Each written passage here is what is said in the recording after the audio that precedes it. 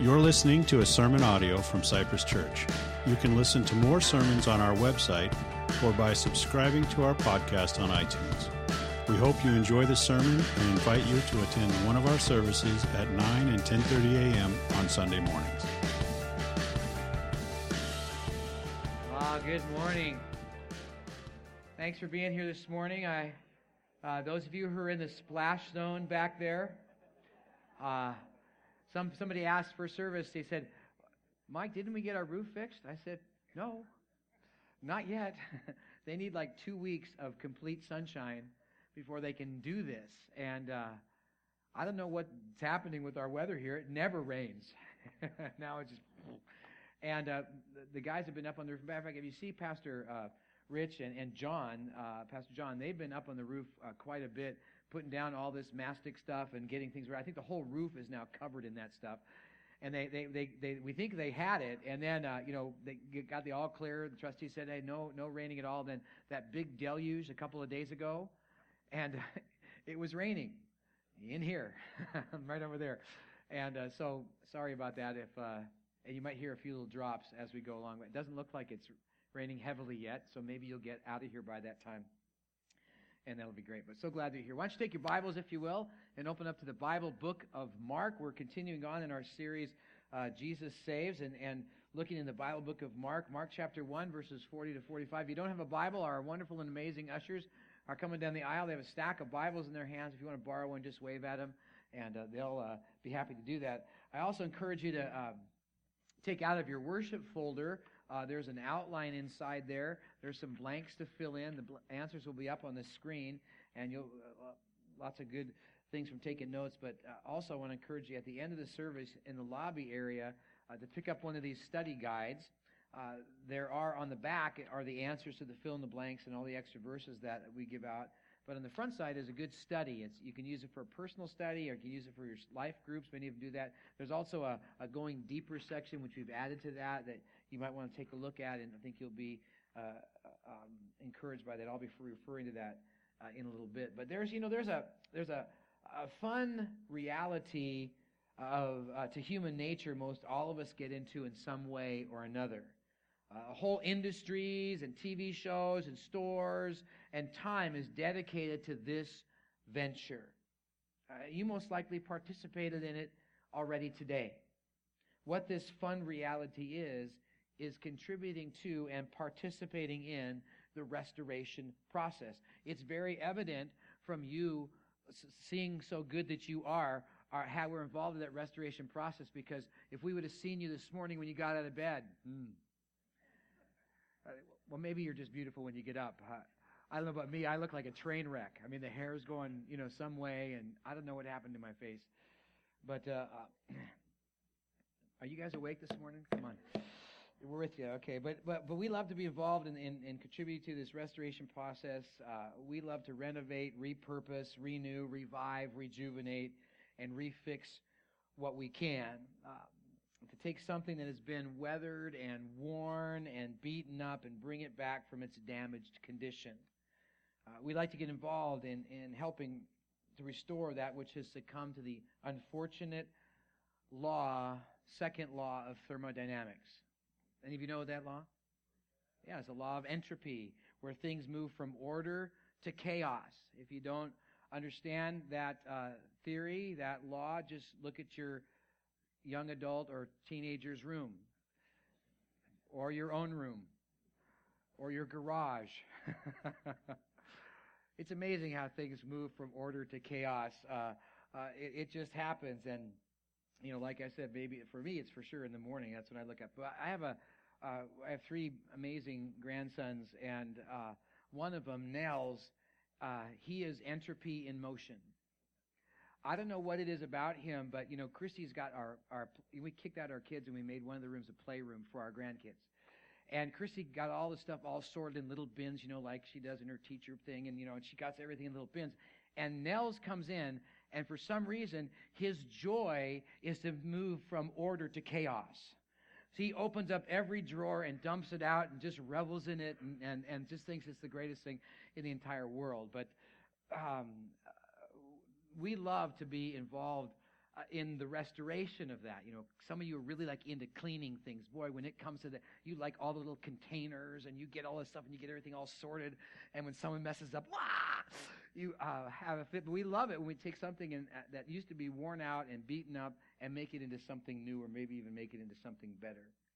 We participate in renewal with our yards. You know, they need to be weeded and cared for, and many people love that. We renovate our homes as we re-roof, or our churches as we re-roof and repair and repaint. And home improvement continues to be a booming business and on the rise. We have a neighbor just down a few houses and over, and he's working on his house. He gutted his whole house, and now he's renovating it, and it's amazing. And you should see the joy in his face of, oh, Mike, look, I did this, and he did some really cool things that now I want to do to my house. And it's fun to do. We wash our hands because they get dirty. We shower because our flesh is constantly in decay. Oh, hey, by the way, did you know that every night you shed off all kinds of old skin, and your mattress now weighs more than it did when you first bought it? Yeah. Thanks for the reminder. Now you're going to go into bed tonight going, ugh. No, I won't talk about the dust mites. We'll leave that for another time. But we clean our clothes because dirt happens.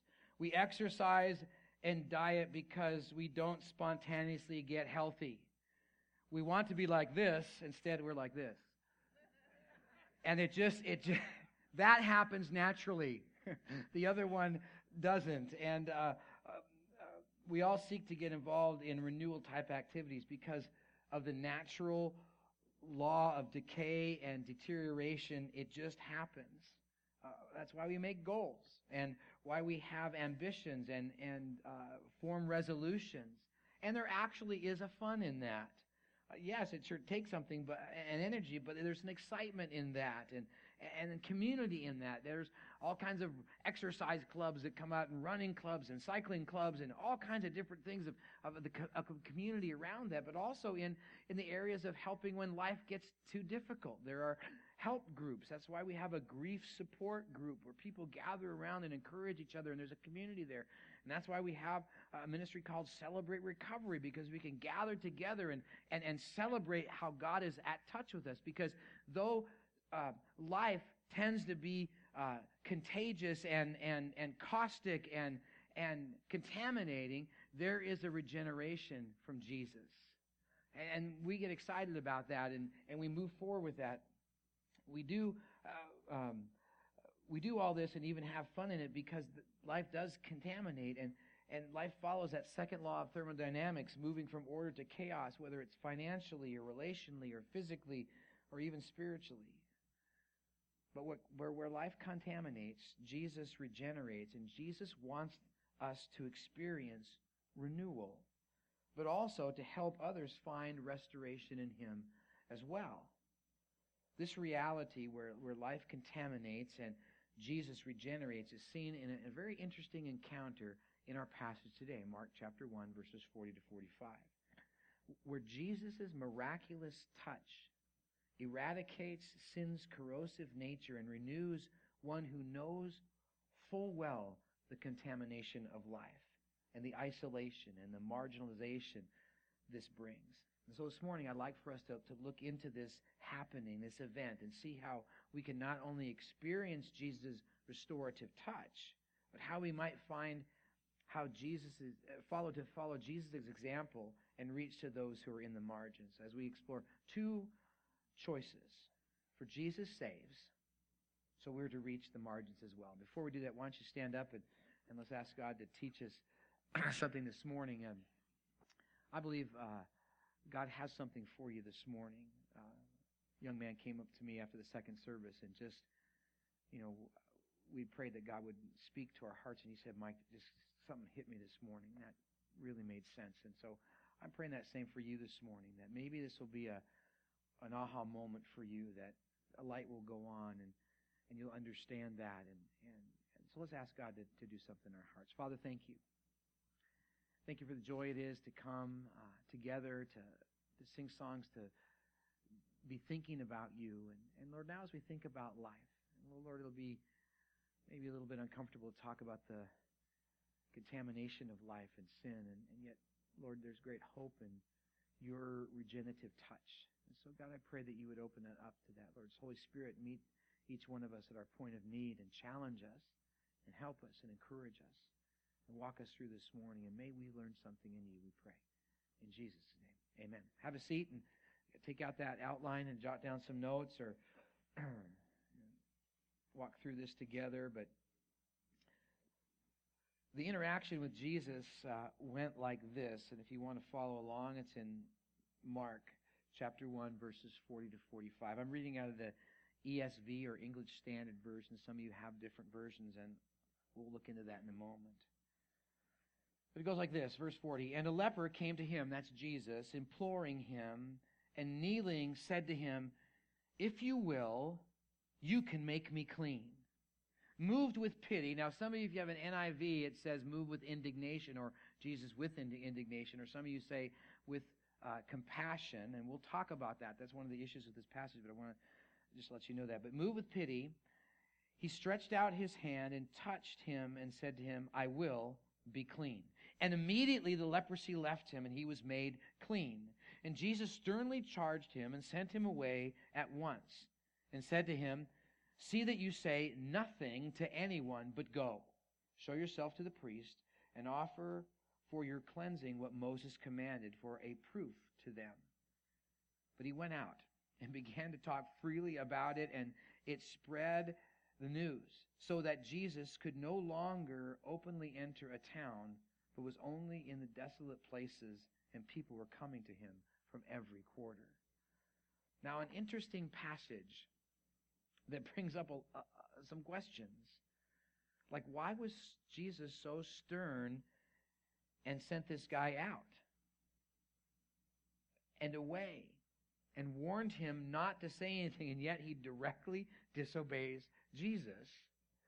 And why this story? Of all the hundreds of stories of Jesus, why did Mark pick this and put it in the place he did in the very first part of his gospel?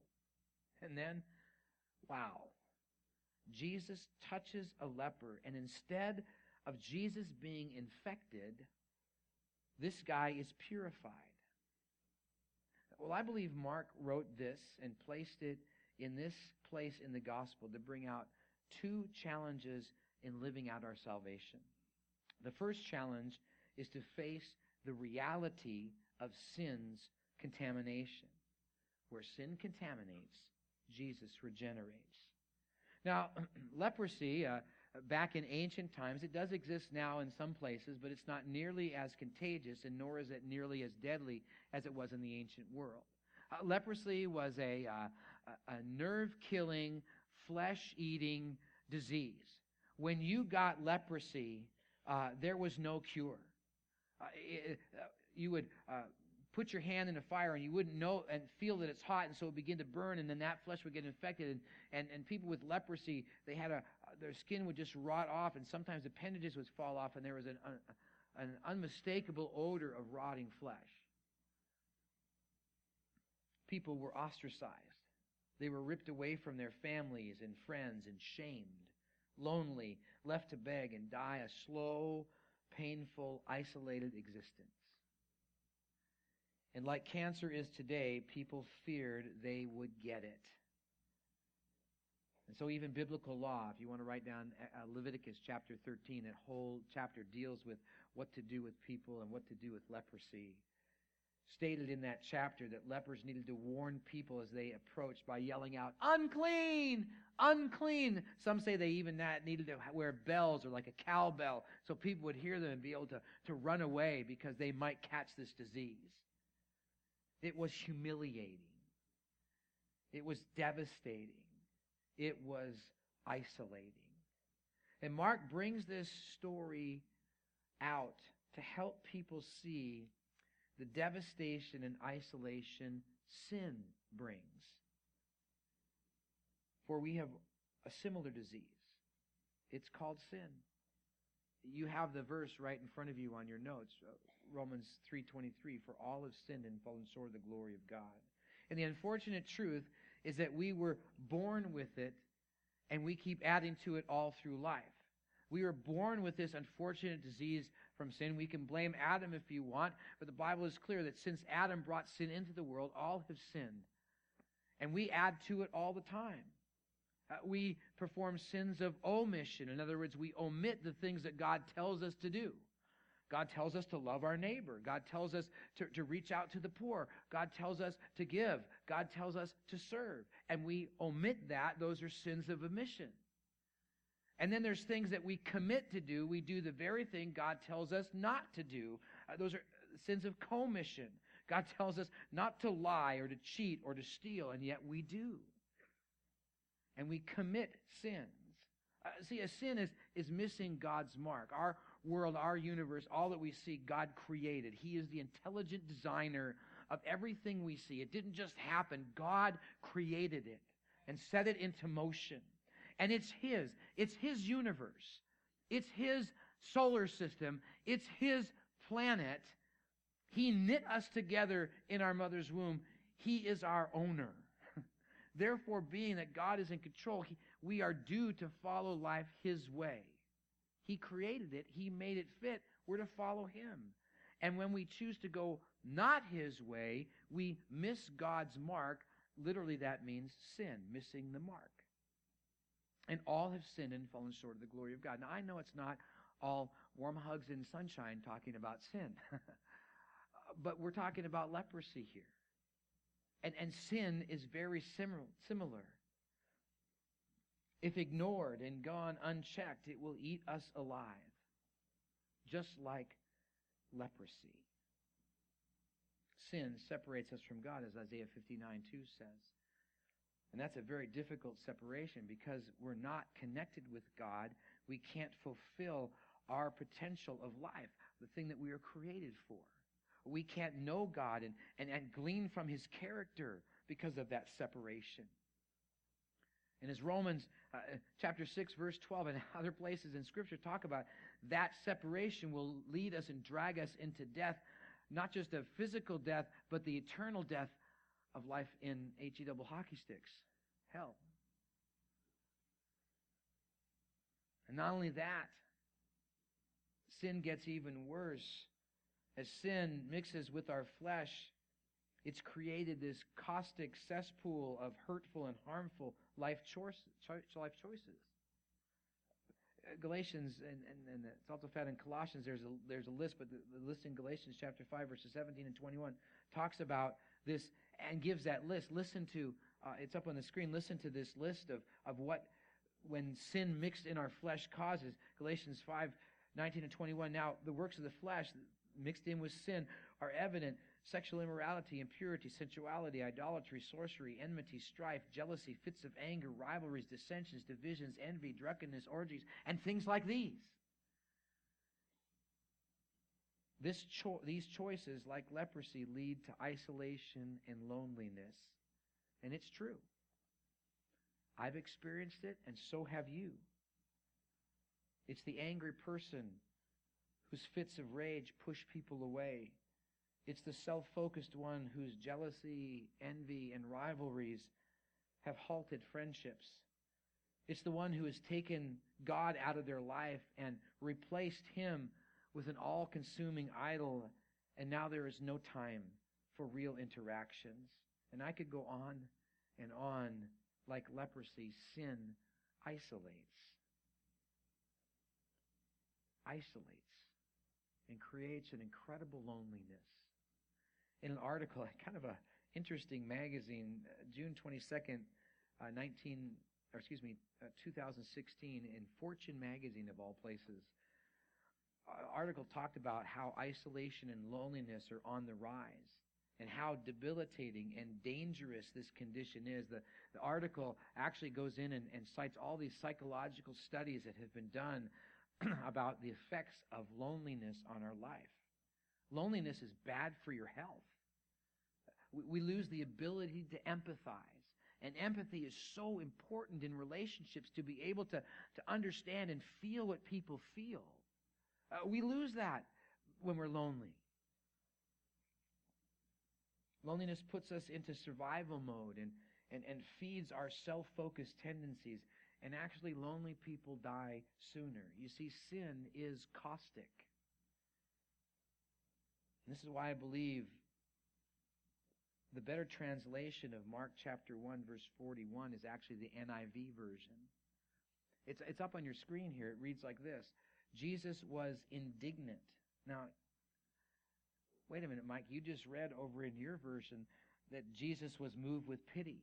And some of you have in other versions, Jesus was moved with compassion. Is our Bible wrong? No. This is a textual criticism issue. Our Bible, the one that you have in your hand, is a phenomenal and excellent and accurate translation. And you can stake your life on those words. But this Bible that we have was translated and scribed from the original. We don't have the original of Mark that Mark actually scribed down and wrote. But we have copies of that. And this area of textual criticism explains how we get our Scripture and how accurate it is. And if you're interested, there's an article, and I don't know if they're still out there in the lobby, but from the Lee Strobel, excuse me, an investigative reporter, wrote this book, The Case for Christ, and inside there, one of the chapters, he talks about this idea in this area of textual criticism and how accurate our Scripture is, far more accurate than any other ancient book that's out there, because we have the closest to the originals of the text, and we have so many copies that they have come against each other. However, in this particular passage, there is one of the older manuscripts, or only family of manuscripts, that has the word Jesus was indignant, or actually you translate it as warm indignation. The truth is, Jesus did have compassion on this person that was leprous, and it did have pity on them, and he was moved with that, but he was also moved with this idea of this indignation, this warm indignation, because of the corrosiveness of sin. He was not indignant towards the leper, but of the sin. See, this leper had suffered for years with this sin-generated disease, and thinking of all of humanity as well, of cancer and broken marriages and fractured relationships and people victimized and people acting out their sin. Jesus was indignant. He was angry, resentful, mad, annoyed, irritated at the caustic nature, corrosive nature, contamination of sin. For sin yanks people into an isolation of despair and drags people into hell. See, sin is not some little deal. Not some little white lie or some little mistake over here. And we all would feel a little outraged if someone had hurt our loved one. Now, like I said, I have 3 amazing, perfect, awesome, incredible grandsons. And there's been times when I have been out in my little double stroller hanging out with 2 of them, and all of a sudden this car pulls out from a driveway and doesn't think to look. And I was a little indignant. Not warm indignation, but I was ticked off because 2 of the most important people in my life are there, and I don't want any harm to them. And how much more does Jesus, who loves us incredibly, feel about this horrifying reality of sin and how it eats away at our life day by day by day by day by day? He was indignant. Look at what sin does. Jesus was indignant, and so should we. Sin destroys relationships with a sin of selfishness. It blows up lives with a sin of want. It devastates futures with the sin of pride. Sin is caustic, and we should stop playing with fire. It messes us up. And maybe we should be a little indignant towards sin like Jesus. Not people, but sin. One of the images that just hits me and makes it home for me, and it hits me as I picture when I sin, and unfortunately I feel like the chief of all sinners. I make mistakes. I say things I shouldn't. I think things I shouldn't. I do things I shouldn't. I just go, oh.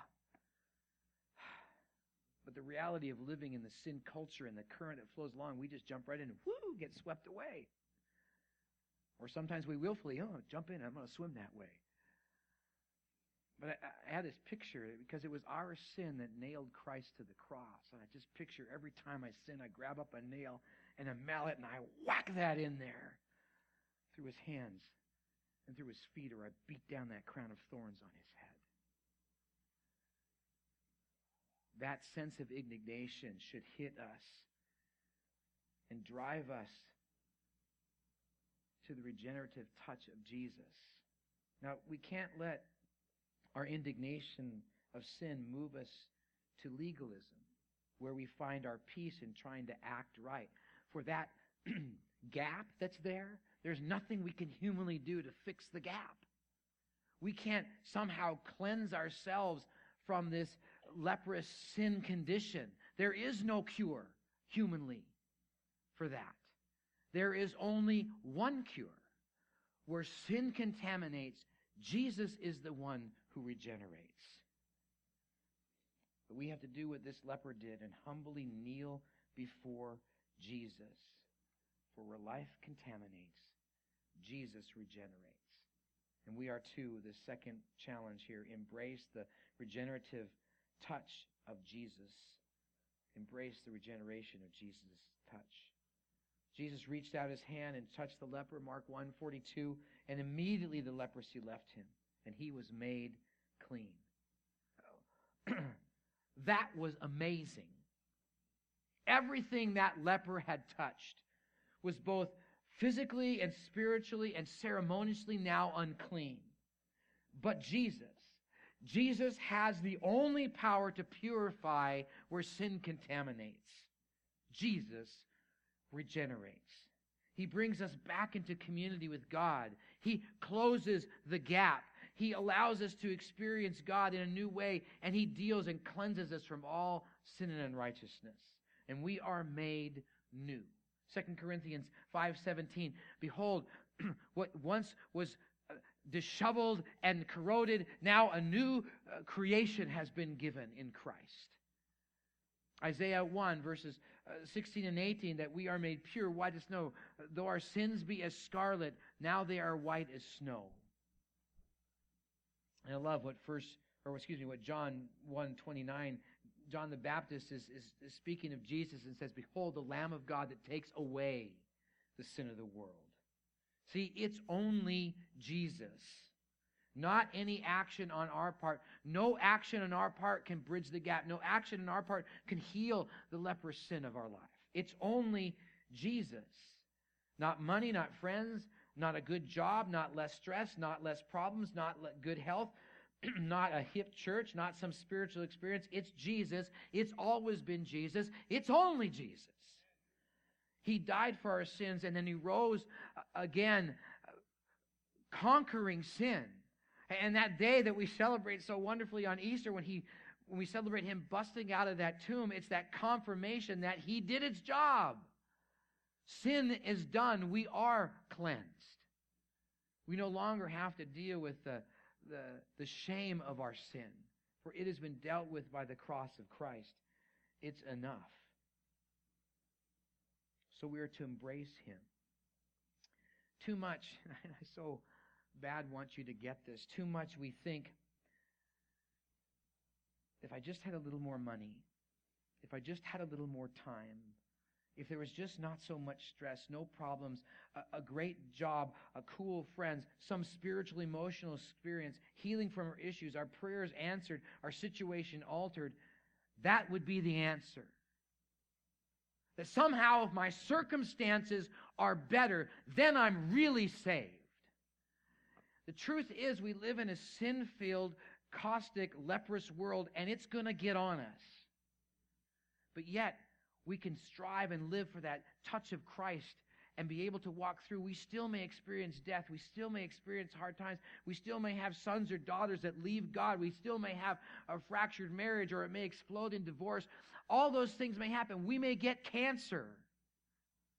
But that doesn't change the reality of the deeper issue of Christ, that we are still cleansed from the leprosy that can really kill us, leprosy of sin.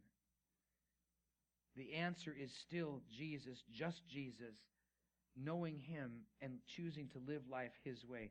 I love the song that we sang, that for me to live is Christ. That comes from Philippians chapter 1, verse 2, where Paul is writing to the Philippian believers, and he's saying to them, for me to live is Christ, not for my circumstances to be good. And see, the problem is that we come into Christian faith and we think that Jesus is some kind of cure-all for everything. Really just the surface things. That because I know Jesus, I shouldn't have cancer. Because I know Jesus, I shouldn't have this ailment. Because I know Jesus, nothing wrong should go in my life. Everything should be sunshine and warm hugs. And sipping lemonade. Sitting on a deck chair somewhere of some really good boat where there's lots of food flowing wonderfully. We live in a sin-filled world. And those surface things are going to hit us constantly. And what we need to focus on is the touch of Jesus and embrace Him. And that's why Paul goes on in Philippians chapter 3, verse 8, and he says, I press on to the surpassing value of knowing Christ Jesus. See, it's knowing Him. And yet we can put our faith in our circumstances or in our answered prayer and actually have indignation towards God for not doing what I want. And this is why I believe Jesus was a bit stern in warning this guy telling him to tell no one. Look at verse 43 again. He says, and Jesus sternly charged him and sent him away at once. That word, those wordings, sent him away, it literally means cast him out. Actually, if you look all throughout Mark where Jesus cast out demons, it's the same word. Jesus was casting him out, saying, get out, because he probably knew this guy was going to go blab all over that he got healed. Not that he got saved, but that he got healed.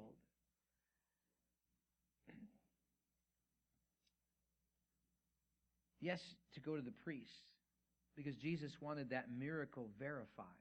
Because the priest would have to say, how'd you get healed? The guy would say, well, this guy came in, Jesus, and he touched me. He touched you when it was healed? Yeah. And there's no leprosy on you? Yeah.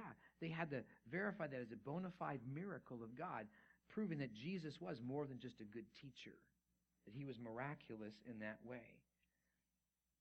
But also to bring this guy back into community, because the priest needed to certify the leper was clean, and everyone then would accept him back, because Jesus was also wanting him to come back from isolation into community. Jesus warned the healed man not to spread it around, because Jesus knew people would just want the surface healings and not face the real issue of their sin condition and Jesus' touch that brings regeneration. And we tend to be the same. We want our circumstances changed and think that's all there is to being saved. And yet what's there to be saved is to embrace Jesus for who He is, to understand how amazing, incredible, and transforming He is, and His way of life is good. That's where regeneration and transformation and being remade is found, as we embrace Jesus. The question is, do we? Do we embrace Jesus as Lord, as King, as sovereign in our life? We need to quit trying to appease Jesus and look to answered prayer as our level of spirituality, but to embrace Jesus and to know Him and to make Him known. And that takes the humility like the leper, to come and bow before and kneel before Jesus. Sin contaminates. Jesus regenerates. And maybe it's time to see the leprosy of our own life and humbly come to Jesus and be more about Him than the circumstance you're dealing with. Because when Jesus saves us, we are His disciples, and we are to seek to reach out to those in the margins, those isolated by sin's contamination, and reach out with love and help them experience Jesus' touch. It's one of the reasons why we love our neighbors. It's one of the reasons why we reach out to our community to follow Jesus, who came to seek and save the lost, as Luke 19:10 talks about. See, where life contaminates, Jesus regenerates. That restoration project Jesus has called us to, that's the one. So why not join in? It's the most gratifying and fulfilling restoration project you can be part of. It starts with each of us taking on the challenge to face the reality of sin's leprous contamination condition and embrace the regeneration of Jesus' touch. And in the process, helping others find Jesus. The question is, will you? Would you bow in prayer with me? Father, I know it's not fun to talk about the corrosive nature of sin. But Lord, sometimes we get so inoculated with it because it's so much in our world. And then, Lord, we just want to be healed. And we're not thinking about, do we really know you? Have we really embraced you? To embrace you is to be obedient to your will and to your way. So God, help us. Help us be like that leper, so desperate that we would come and kneel before you. Lord, forgive us for being casual with sin and not showing that indignation that you have and really seeing its caustic nature. And help us to live according to your will and your way. Thanks that we don't have to focus on the corrosive nature of sin, but we can focus on the regeneration of you. Jesus, you make us clean. You bring us into relationship with you, and you fill us anew, and you do heal us from the corrosiveness of sin, and sometimes heal us from other things as well. Thank you for that. We love you for that. We ask you to bless us and help us and challenge us. We pray in your name. Amen. We want to move into a time of just reflection. It's a time we have most every one of our services that we do where we give you an opportunity as the song is being played and sung just to talk to God. And I want to encourage you to really talk to God. Have you really come and embraced him fully? It happens all the time in your last couple of weeks. A number of people have come and asked for help in really being saved, in understanding their depravity, their sin, and they need a Savior, and it's Jesus. And they begin a whole new life in him. And you can do that same thing here, whether it's coming to talk to somebody or just in the quietness of your seat. You can pray and say, Lord, I get it. I need to be saved, and I want you to save me from my sin condition, from my leprous condition. And help me in that. It's also an opportunity for you to think through. Maybe your faith is so much on the surface and you really haven't gotten below the surface. You think that all about faith is getting your circumstances fixed and not about really embracing Jesus. Talk to him about that. And if it helps, we're going to kind of open up the front here and you can come and maybe even literally kneel before Jesus. It doesn't do anything more magical for you, but if it helps you, you can. And that, if you want to have someone to pray with, we have our prayer team members and our pastors and our elders, and they're taking places right now. They're moving, and some of them will be up front here. Some will be in the aisleways. Some will be on the sides.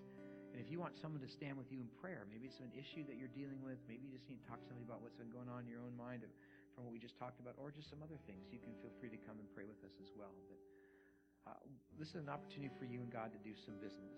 So if you wouldn't mind all standing. And as, again, this song is sung and played, if you would like to pray, and, again, if you want to come kneel, fine. You don't have to. That's nothing magical with that. It's just if it helps you. If you want to come pray with one of us, we'd love for that to happen. But certainly you talk to God. This is an opportunity for you. So let's connect with God now.